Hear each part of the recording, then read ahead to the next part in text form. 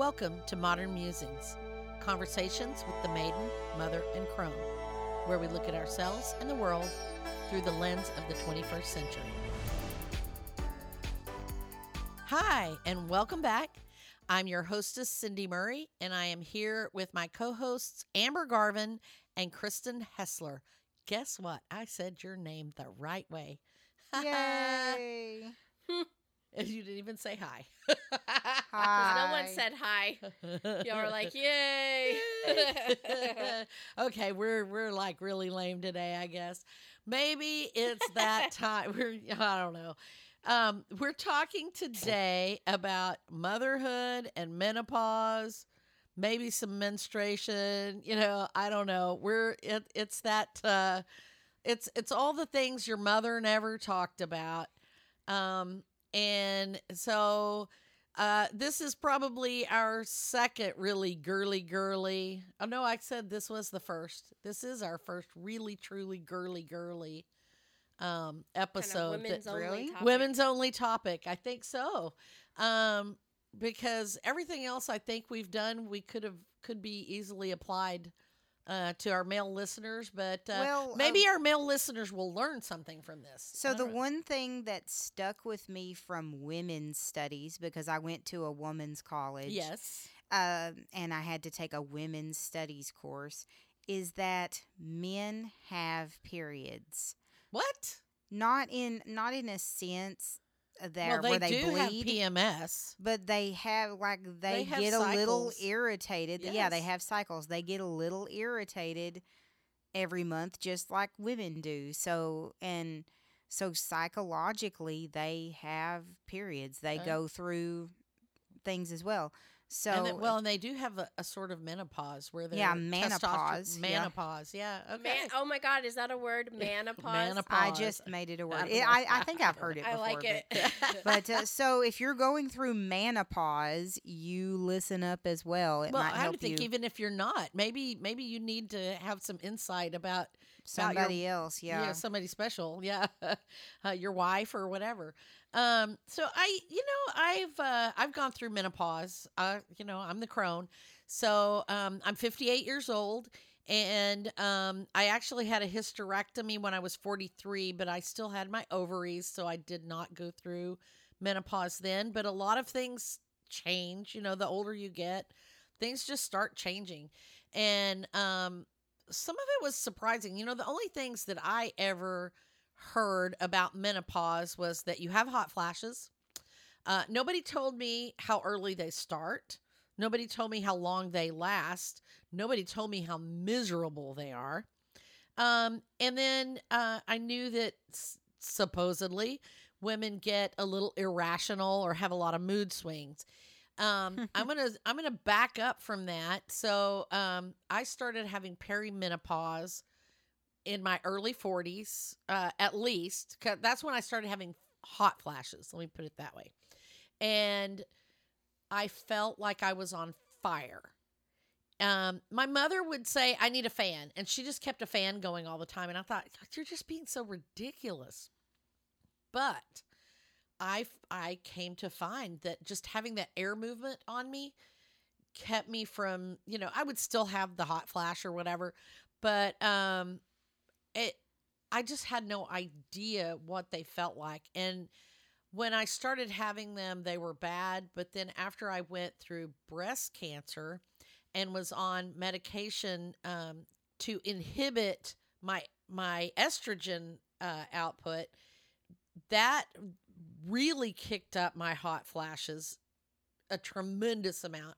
And I really thought sometimes I was just going to combust, spontaneous combustion. It starts kind of in my chest, upper abdomen, chest, thorax area, and it just gets bigger and swells up until my head, it could be 30 degrees and I have sweat pouring off of me. I'm so hot. My temperature, if I take my, put a thermometer in my mouth, my temperature has not changed. The room temperature has not changed, but my body just thinks that I am super hot and I'm just pouring down sweat, just soaking wet.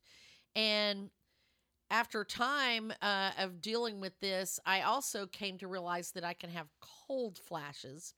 Mm-hmm. So what happens with that is before I have a hot flash, I will get a chill and I will like have goosebumps and I'm cold and I need to put a jacket on. And within minutes of that, then I'm having that hot flash. Fans help. Fans help. But I don't know anything that makes it go away. I've tried all of the supplements, the black cohosh, the whatever, all the things. I had to be really careful about what I could take because some of the supplements are estrogen like or they are plant estrogens. And so if you are a cancer patient, there's some warnings about that because you're trying to inhibit the estrogen. So, obviously I can't wear the patch or do any kind of hormone replacement. But, I've tried all these things. There are a few things that helped a little bit. And like I said, these went on from the time that I was in my early 40. I've been having these hot flashes for well over 10 years. And they're lesser now, but they're still there. And there are some things you can do to help with them, and we'll talk about some of those. A lot of young women don't realize you can actually start having that perimenopause, the hot flashes, and things like that in your mid 30s. So there's a lot of things that start happening, and nobody ever told us that either. And there's some other things that go with menopause. So Yeah. yeah, I think it's bears repeating, even with among the other things, that the other things that people never told us about, so um because we just don't talk about those things, and we're getting better about that. I think our society is getting a little more open about those things and not being so, Yeah. oh, that's so embarrassing, but they used to call it the change because they couldn't say Oh, the that's That's what word. my right. grandmother It was called called She's it. Going Yeah. Through the Change. And Yeah. I remember hearing that on and TV. I remember it, and he doesn't listen to this podcast, but a good friend of ours one time I wanted to hit him upside the head because we were sitting out on the porch and we are talking about I don't know, politics or something, and he said, well, I think that once a woman goes through menopause, she'll probably be more stable. It was something like she might make a good president because by then she'll be more stable or something. And I know exactly who I'm talking about. I really just kind of came unglued, but there was this idea that women before they've gone through menopause are unstable. um, there's lots of snide talk about pregnant Some women and man's idea. yeah, there's if a woman gets emotional or if a woman is angry, then she must be having PMSing. PMS. Yeah. We'll talk about that too, but the whole idea that women just get irrational during menopause, is crazy. Um, That's like my least favorite thing when if I'm feeling a certain way and someone says, "Are you on your period?" Like, how rude to invalidate my feelings by saying that it's, Yeah. because and this is what I think guys don't realize is that just because you are expressing your feelings when you have PMS does not mean you don't feel those feelings right? all the time. You just might It's be just feeling you're them a more little willing to more less inhibited in Mhm. expressing your anger or your dissatisfaction or Mhm. whatever. So those feelings all have a basis in something, and that's what I was saying. We're going to get to that because Mm-hmm. I that makes me crazy anytime a man wants to write off what you think or what you're saying because you're But even women do it too. Oh, It's yeah. not just men. Yes, absolutely they do. And it's it does not invalidate the things that you are thinking or the things that you feel or the things that you're expressing. Yes, your reaction to those things may be a little more intense than it normally would, but it doesn't mean that those feelings, those thoughts wouldn't exist if you weren't having PMS or menopause or pregnancy. Yes, the hormones kick those things up a little bit, or the lack of them, or whatever, but that doesn't invalidate them, and that just makes me crazy. I don't know why we belittle each other, particularly women, over that so much, because it really is sabotaging other women to do that. Mm-hmm. But I think inherently that women are kind of bred or conditioned in either at home or in the media to treat other women that way. Oh, absolutely. That's that whole cat fight kind of thing, Yeah, Alpha female. Yes, Yeah. that you have to be in competition with the other females Yes. in the office. If there's especially if there's a man in the room, you have to be the best female for Yes. the man. Yes. And you see that, or I've worked in lots of offices where it was mostly females, and I will honestly tell you, I can't stand working in an office with a bunch of females, because there are so many females that are so dismissive and competitive with other females. And the way that women tend to do it is very different than the way men do it. Men do it by being ambitious and working really hard, being very competitive to do a better job. Women but do women it by do trying to cut your legs off. Yes, like- women cut other women down in order Yeah. to succeed. And I don't know why we have done that to ourselves. I'd like to see that culture change. And we should never belittle other women, for any reason. It's rude. Yeah. It's not kind. It's not humane. It's not appropriate. I don't like that. I don't at all. And I don't want to work in an office where I've left jobs because of that. I'm so fortunate that where I work, it's not like that. Yeah. Well, and I'm not saying everywhere is. I mean, I've had some I've left awkward jobs coworkers like that as well. made Mhm. situations arise, but I've never felt threatened by other females in the workplace. Well, like that. I never felt threatened by the other females, but apparently other females have felt threatened by yeah. me, or by other females in the office, because they spend their time trying to knock them down. Well, I had an ex-boss that would pick a random, this is like not where I'm working now, but like schools and schools ago, where she would pick random female teachers and bully them and try to get them to quit so Yeah. she can get a male into the position. Yeah. I don't understand that either. I don't. I really don't.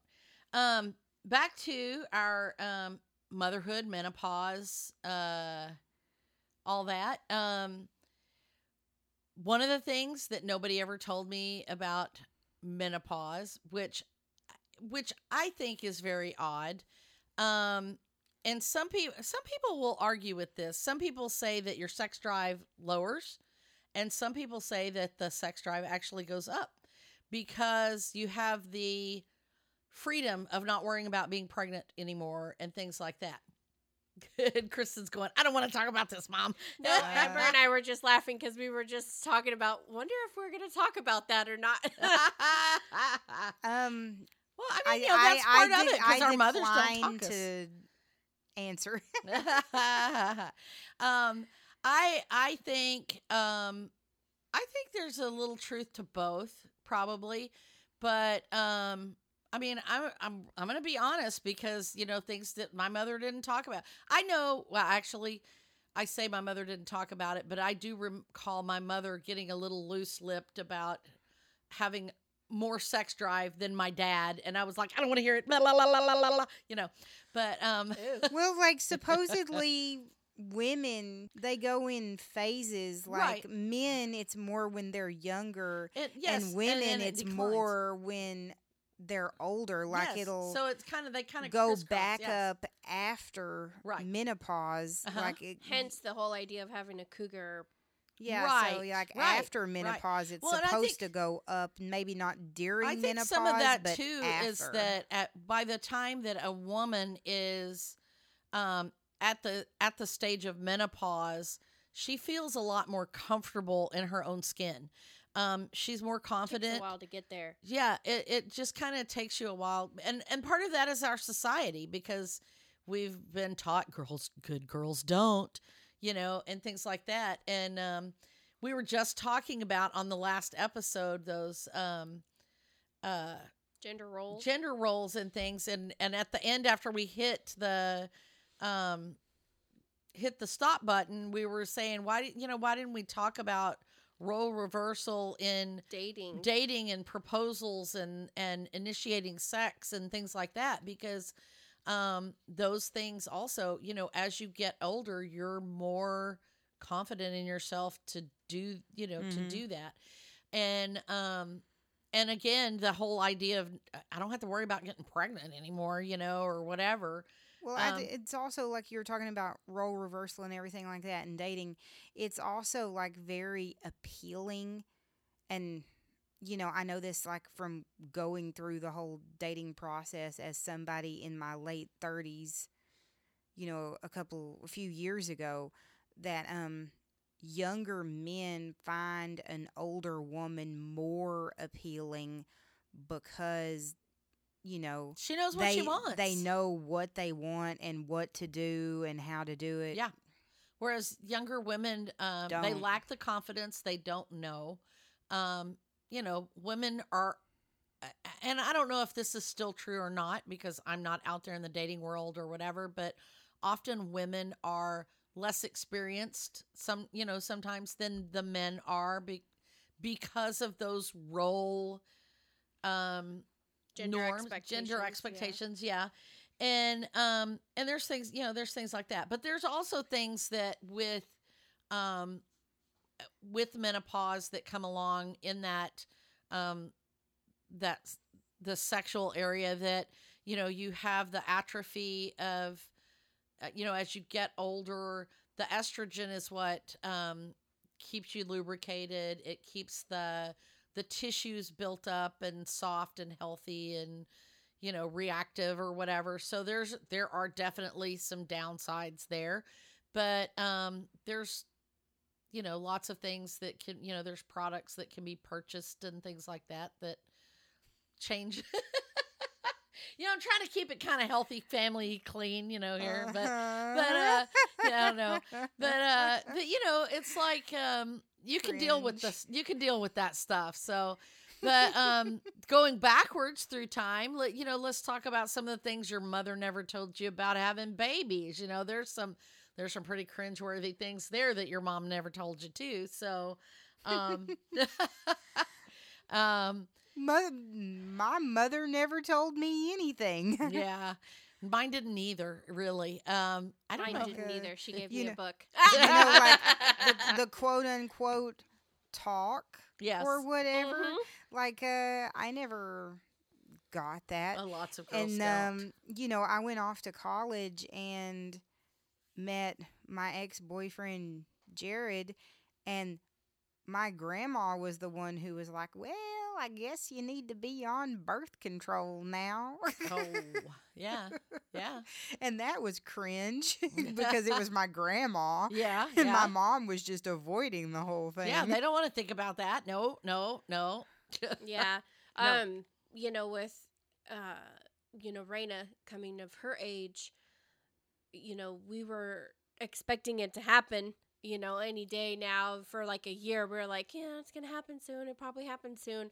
And so we had to like mentally prepare ourselves to have that talk with her, because it wasn't something I wasn't just gonna like blurt it out. Like I needed to sit down and have the talk. So I wanted to make sure like I knew what I was gonna say, and that it was a good appropriate setting, so she didn't feel like ambushed or distracted even. Well, and and a lot of times, like my mother, she handed me a book, and it was almost like, this is something I'm not going to talk about. And so that makes it something you want to avoid, that you don't want to have. It's, I think that that attitude comes over, but I think the way that you approached it with Raina is a lot more open. Yeah, all three of us, even Dad was involved in the discussion. And was very factual, and there was nothing, nothing hidden, nothing, it's not something secretive. It's not something dirty or horrible or whatever. It's just a fact of life. Yeah. It's biology. Yeah. And I was really happy when that day came. She came immediately and told me. Then I was like, yes, I did exactly what I was supposed to do. Because I normalized it, and she was ready for it when it happened. And she was very matter of fact about it. Yeah, and she didn't have like this like overwhelming, like some girls like break down. Yeah. When they it happened. Yeah. Yeah. And some of them don't even know that it's coming. So I was really glad that we were able to talk to her about it before someone else did, or it showed up, Yeah. So that was my biggest fear, was that she was going to learn about the birds and the bees from her friends at school versus from us. Yeah. And because that happened to one of my friends. She got all of her education from her junior high classmates. And yeah. Well, see, we actually, when I was in 5th grade, we had to take a class where we went in and we watched a video. Yeah. And then we were like 9, 8 or 9, 10 or whatever, and we had to go in and watch a video. This is what coming of age is for a woman, and they took care of that in my school. And then, like a week later, it was really weird. It was like we all fall down, I guess. So and so got their time or whatever. Yeah.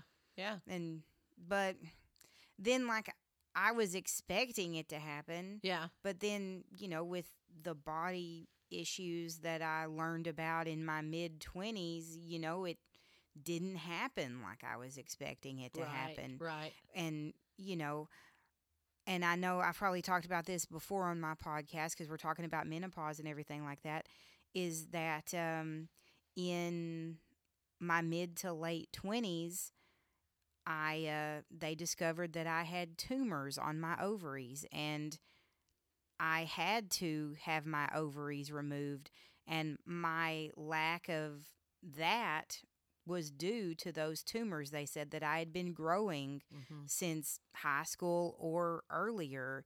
So it was just kind of like my fate was doomed either way, that I wasn't going to have a normal experience like other children did. Well, and I think that's one of the things too is, we set up this expectation because of the way it's handled sometimes, that girls think it's going to happen, 12 or 13 years old. But a lot of times, and this is one of the mistakes that some parents make, sometimes the girls are getting them younger and younger and younger. Yeah, it can start as early as 8. 8. Yeah. And can you imagine how frightening that is to an 8-year-old to have their period and know nothing about what's going on? And likewise, there are girls and friends of mine who did not start until they were 15 and 16 years old, and they thought something was wrong with them. That they it was much later than that. It can be very normal to start late like that, and also this is where that good communication with mom, or dad or whoever needs to happen, because there are things like with Amber and other people where that things are not developed properly, and they don't get a period. They won't get a period, but they need to know that, because if you have that good communication with your mom, then she'll know that it hasn't happened, for you. And, they can, after time determine if you need to seek right, if you need to seek medical assistance or whatever, because I know of people who have other instances where they were physically unable to have one and didn't know it until they were much older, and and they figured that out. So so I think it's really good to have that good communication. Now my mom, like I said, my mother did not communicate with me when I was about third grade. She was prepared. I mean, she was thinking ahead. So when I was in third grade, I would have been 8, turning 9 probably, and she got me a book about it, and she bought me training bras, because I guess I had started developing maybe at that point, and I did not start my period until much later. I did not start until I was 13, but everywhere, from the time I was probably 11, anywhere I went. If I went to go spend the night at my grandmother's or went for the summer or somewhere, to my grandmother's or whatever, my mother would always make me pack pads just in case. And I was so frustrated by that because it was like she was trying to hurry it along. And that's the way I felt, and I was like, I don't want this to start. But that was the way I felt, like she was trying to push it along. She's just sure that it's going to happen. I wonder if she was just afraid you were going to get caught off guard. I'm sure she was, but she didn't. With Raina, too. I think it's that lack of communication. She didn't say, I'm putting this in here. You need to take this just in case, because that way you'll have it and you won't have to ask somebody for it, or whatever. But she didn't say that. She just would put them in there, and like I said, at 11, 12 years old, I thought she was just like, what, are you trying to make me want to have it or something? I don't know what I thought, but it felt very uncomfortable to me. Likewise, she never taught me how to use a tampon. I learned that from one of my aunts, because I was young. I went to my aunt's house for the summer, and we went to the lake to go camping, and we were swimming, and I had my period. I didn't want to wear a pad into the lake, and they tried to help me learn how to use a tampon so that I could swim. But my mother never taught me how to do that. So she also never taught me how to shave my legs. That same aunt was the one who taught me that. So I don't know how much of that problem is just my mother's lack of communicating those things, or her embarrassment at those things, or what. Maybe a little bit of both. Maybe and so. I wonder if it's because she didn't spend enough time with her mom. Maybe because she was so young when she got married. Yeah. Her mom probably didn't spend too much time talking to her about those things either. And she probably learned a lot of those things from her older sister. So that could be it as well. But yeah, I don't know. It's like I said, it was very awkward. So I'm really proud of you, because it felt like you had handled it the way I wish everybody could have it handled, because it is just a biological fact of life. Like going to the bathroom or blowing your nose. It's really no different. And I hate that we treat it so differently, that we make it such a hush dirty thing that I don't like that. At the same time, I used to be totally embarrassed when they first started doing pad commercials and tampon commercials on TV and stuff, because I thought that was like totally inappropriate. But I think that is what has helped make those things more open and discussable, So I think the first time that it was completely like, oh wow, I can actually talk about this stuff around guys, was when I was in college doing my communication design classes, and we were learning about thumbnails, which is like where you create like little small images for like a design board or an idea board, right? Not for web. Oh, not for web. Like, okay. artistic like design board where you have like just little small boxes that you create an idea. Okay. And so the theme that he picked was women's feminine products. Oh gosh. So, and of course, I mean, in a class where there was only 2 girls and all the rest were guys, that's definitely something they would have to learn to overcome. Oh, that's true. That's true. Well, and For you've got them, to learn to overcome it too, because you I have had to learn be able to overcome it in a different way. I had to learn to be able to talk about it with other people and keep a straight face and not be embarrassed. Right. They had to learn what it was like to be a woman and need to buy those products. Right. And how to appeal to a woman. So they're also like having to overcome some other kind of barrier as well. Right. And I was just like, you know, wow, actually sitting down and like giving out ideas of like these thumbnails for a commercial or a web advertisement or a flyer and just giving like visual aid, you know. Yeah.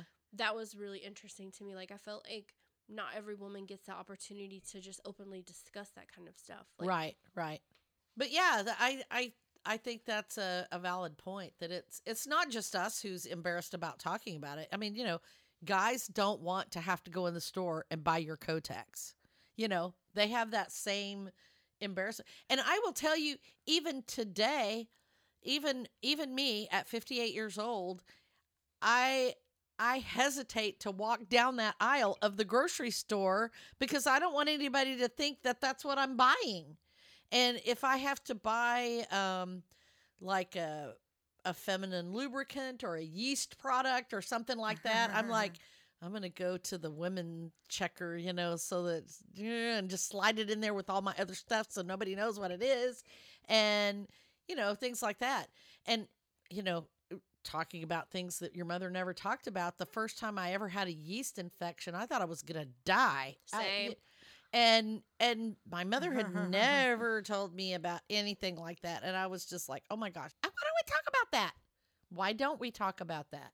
That's a very common thing, And especially with women who have asthma or any kind of immuno issues, diabetic, if you're on antibiotics, it's so common. Why are we like, shh, don't tell anybody, you know? Right. It's okay to talk about a sinus infection, but not.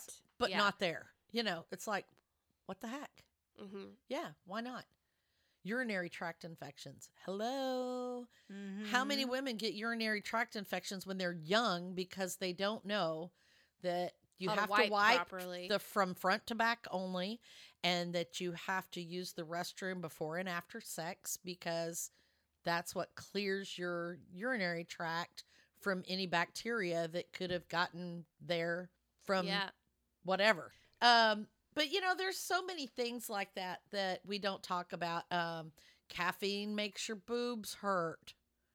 Mm-hmm. How many people know that do that? You know, you figure it out. It's been so long since I've had caffeine. You get like little knots in the Oh, sides of your boobs sometimes if you get too much sodium. Yeah.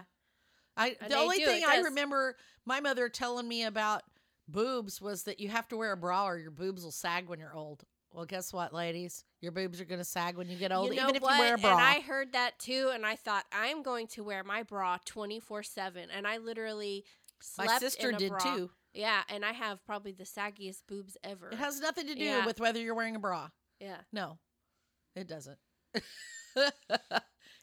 Let's talk about, if we're going to talk about that, and we're talking about boobs and just different body parts, nipple things. Like, I wish someone had just told me that everybody's look different and don't worry about what yours look like, because they're all different. Yeah. Different sizes, different shapes. Yeah. Yeah. I feel like all of my life I was like, mine don't look like everybody else's, you know?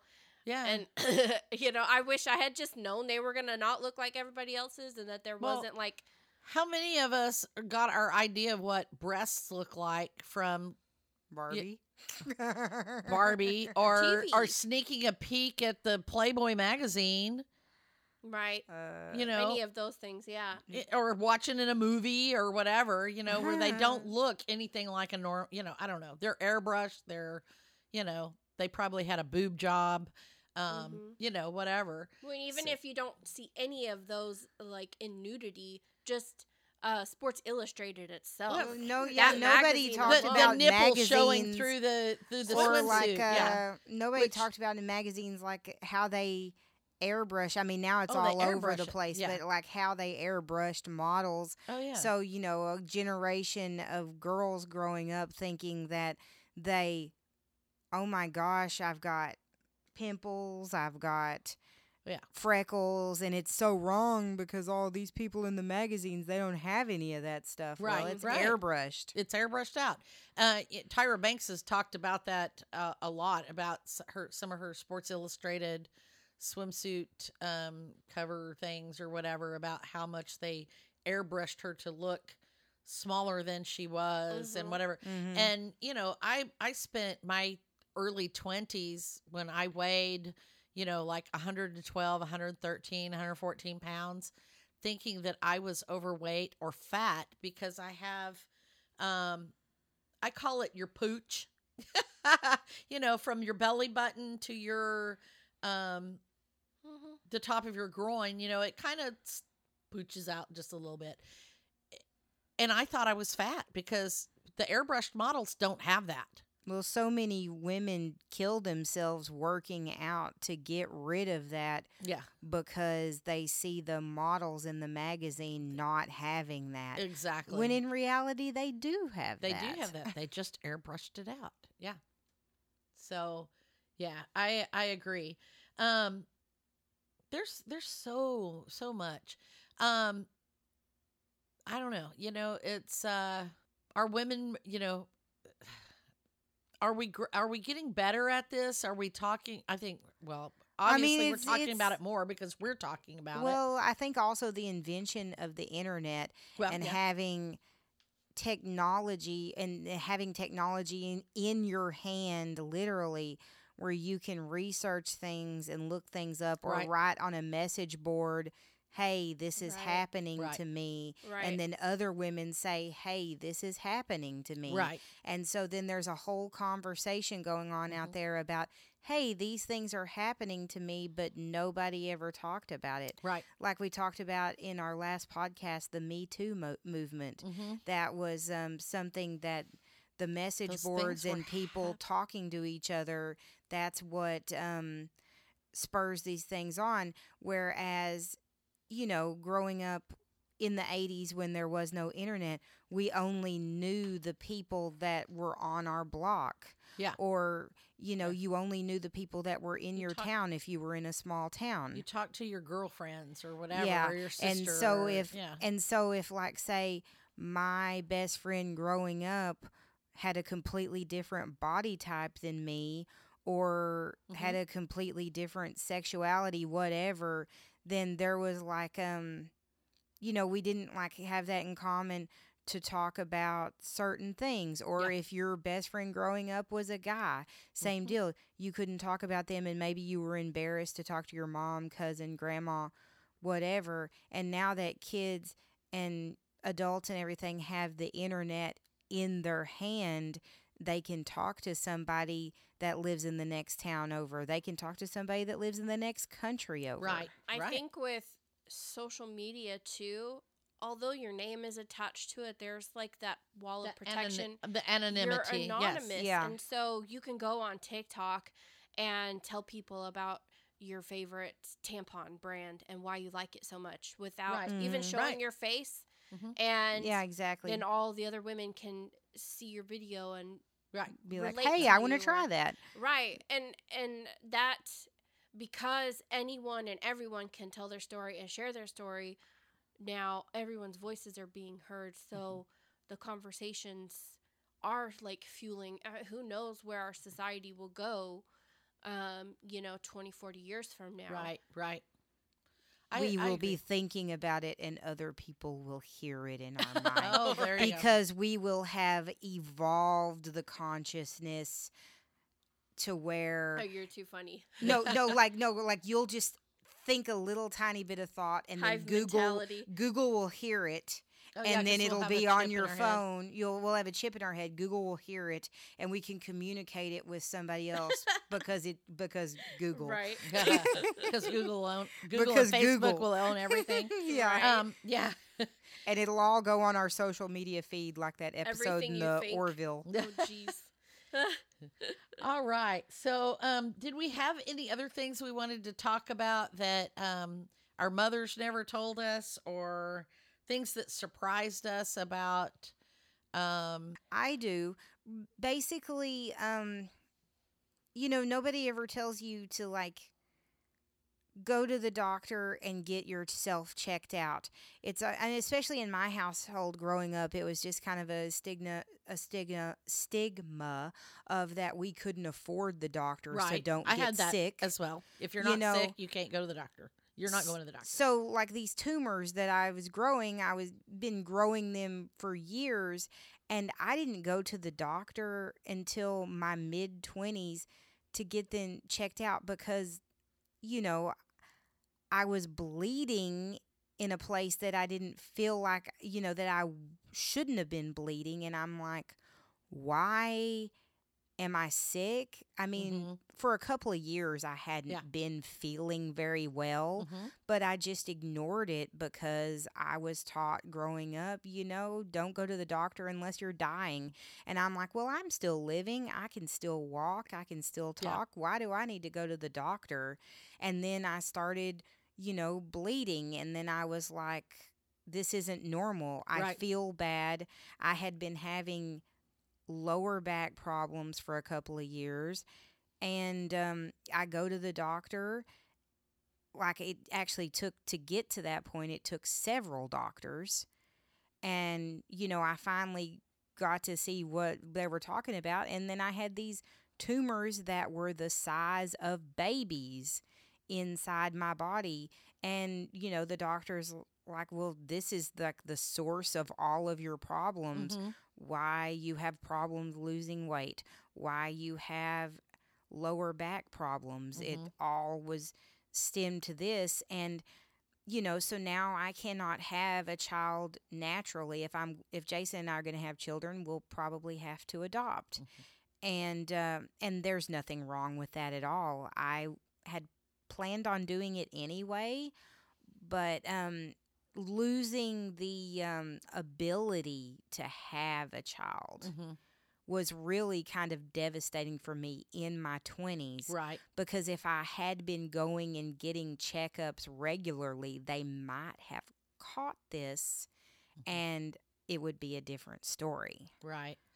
Well, and, likewise, you're talking about how you didn't go to the doctor, and, but for me, I had issues also, and what I found was that doctors are often dismissive of women's problems, and I've found that female gynecologists tend to be the worst about being dismissive of female problems. Female doctors in general, like my grandmother had heart problems, and she was very dismissive about my grandmother's heart problems, and my grandmother could almost died because of it. Well, so I had I also have PCOS, and I wound up with fibroid tumors.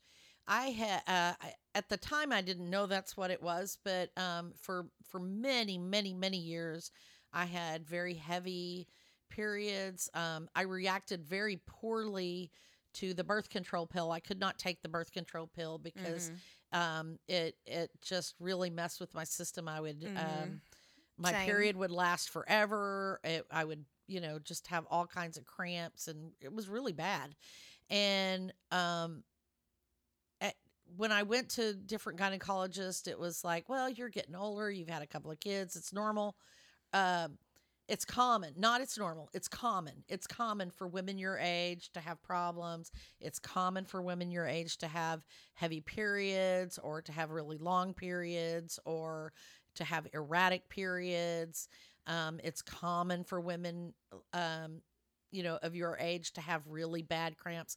We're talking debilitating cramps. I had them so bad when I had surgery to donate a kidney to my sister. And so I had a big scar, big incision on my left side. And when I had my period that month after that surgery, my cramping was so bad, I thought I had busted my stitches open. It was so bad. I couldn't walk. I couldn't stand up straight. I was just like bent over. It hurt so bad. And my husband took me to the emergency room, and the first thing they did was to give me a pregnancy test. They didn't check my incision. They didn't look at my medical records or anything like that. They gave me a pregnancy test. And then after it, of course, showed up that that's not what it was, they sent me home and told me that it was probably just a cystic ovary and take this Motrin. And they gave me prescription strength Motrin and sent me home. And so then I went back. I went to a gynecologist. I went to a new gynecologist and said, hey, I think I'm having this. Oh, yeah, that's common. That's common with women your age. It's probably polycystic ovaries, blah, blah, blah. Did nothing for me. Repeated doctors over and over and over again, male, female, all of them ignored it until I was 42 years old. And I finally found a gynecologist after going to repeated different gynecologists and telling them I have these debilitating cramps. I have them twice a month. I have them when I ovulate. Yeah. I mean, like twice a month I would have these. So when I ovulated, I would have these terrible, terrible cramps where I couldn't get out of bed. I had to put a heating pad on. I was in bed for 2 days. And I literally thought that my appendix was going to burst or, whatever. And then when I had my period, I would have cramps again. And it was like horrible. It was horrible. So heavy. And when, every time I would say that, this to the doctors, and they would just say, well, that's common. That's common. And they would do nothing about it. And I finally got a hold of this one doctor, and I got on the phone with her, and I was telling her about the thing. And I say, everybody just says it's common, but common doesn't mean it's normal. Common does not mean it's normal. And this is not normal. I'm trying to tell you, this is not normal. And I was literally crying on the phone. And she said, this was the first nurse or whatever that was on the phone with me. She was like, it's okay. We'll take care of you. And lo and behold, I went to the doctor, and I had huge fibroids, huge ones. And then I had the polycystic ovaries as well. So I was having 2 different problems all at the same time. And all of these other doctors for 10 or more years had just ignored it. And I don't understand that. And I don't understand female doctors who, when you tell them you have really bad cramps, they're just like, oh, take some Motrin. It's like, you don't understand. Just because you don't suffer that kind of pain doesn't mean that other women's pain is not real. And it doesn't mean that it's not severe. And sometimes Motrin is not enough to quell that pain. It's not. Yeah. And so I hate that some women minimize that because it can be very debilitating. I actually was hemorrhaging. By the time the doctor figured out what was going on, I was hemorrhaging so bad that they almost didn't do surgery because I was so anemic. But we had gone on a trip with our Boy Scout troop, and I started hemorrhaging on the trip, and I couldn't even get out of the bathroom before I had completely saturated both a maximum size tampon and a maxi pad. They were completely saturated with blood. And I went home. My husband had to drive me home from this thing with a sheet between my legs because it was so bad. And that was, it was just terrible. And like I said, I had just been minimized by so many doctors, and nobody ever said anything about that. Nobody ever talks about how bad the bad can be. And so you just don't know that, I probably should have had a hysterectomy many years before I did. Mm-hmm. But, doctors don't listen. I guess I was lucky in a sense that I found out about my problem in a roundabout way. Right. I ended up having to get a CAT scan, but they, were looking in a different area of my body because they thought it was a different thing. Uh-huh. And so in the report for the CAT scan, it was kind of an afterthought when they said, "Oh, by the way, you have cysts, you have tumor, whatever on your ovaries, or and everything like that." And so it was kind of like okay, well, this is kind of alarming. Right. These words are very alarming. And the doctor was just like, "Oh, well, you need to talk to your gynecologist about that." And I'm like, okay, another doctor. Yeah. But luckily, I had a gynecologist, and I wish I still had her. I wish she was still practicing. But I had a gynecologist that she was very understanding about everything. And when I showed her the report, she immediately said, "Well, let's get you in for a sonogram." Mm-hmm. And like my tumors were so big. Like I said, they were the size. One of them was the size of a cantaloupe, and the other one was the size of a grapefruit. Mm-hmm. And you could see them like they were babies on the sonogram. And it was very scary to me. It was like I was pregnant with 2 sacks of pus, pretty much. Yeah. I mean, I joked about it at the time. Hey, these are my tumor babies. But in reality, if somebody had kicked me in the stomach, I probably would have died. Oh, wow. Yeah. So scary stuff. Yeah. Yeah. That was definitely a very scary time in my life. I can't believe it was. I was in my 20s. It was like over 10 years ago. That's life changing. Yeah. Yeah. And, I think we should talk more about these things, that these things they're not meant to be secrets. They're just medicine. They're just life. And I'm hoping that this will open up a dialogue with some of our listeners that if you don't want to talk to us, talk to your friends, talk to your mom. Yeah. She may be uncomfortable about it, but she's not going to not talk to you probably.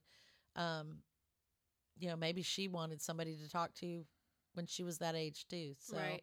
I think sometimes it's just finding that common ground. That's something that's relatable. I think you and I didn't start talking about it until we talked about cramps. And then it was just like, oh, you have those too? Yeah. Like, oh my gosh, you know what I'm talking about. Yeah. And then it was just like, oh, you know about endometriosis too? Yeah. Yeah. Yeah. And, there's so many things that the human body is a very complex organism, and there's no way everyone can know everything about it. And that's why it is important to talk to each other about, we talk to each other about our hair and how to make our fingernails grow and, how to what lose diet weight. We're gonna go on. Yes. Yeah. So, what makeup do you use? What's your skincare routine? So do you lift, bro? So, we should talk about these things to each other, to our girlfriends, to our spouses, so our spouses can understand how debilitating those cramps are, or they can understand the brain fog that happens when your hormones get out of whack, or, and so they won't be dismissive when you do have that angry outburst during that time of the month or whatever, so, it's important, I think. So, do y'all have anything further to add to that? No, I don't. No. Okay. I think we covered more than I actually expected. Yeah, me too. So hopefully you've enjoyed this podcast today. If you did, if you have some information you'd like to share, you want to talk to us about it some more, hop on over to modernmusings.net. That is our blog, and you can make comments there. You can also join us on the MMC chat, which is our Facebook chat group. You can access it from our Facebook Modern Musings page. And if you're only listening to the podcast, you're only getting part of that story. And we want to thank Red Door Studios and Creative Audio Tech for our equipment and our theme music.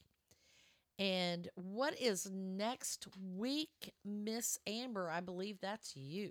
Well, next week we are talking about a book that I have started reading, and it's some very good stuff. It's a self-help novel. It's called Girl Wash Your Face, and we're going to talk about some of the key points in that novel about the lies that we tell ourselves. Oh, good.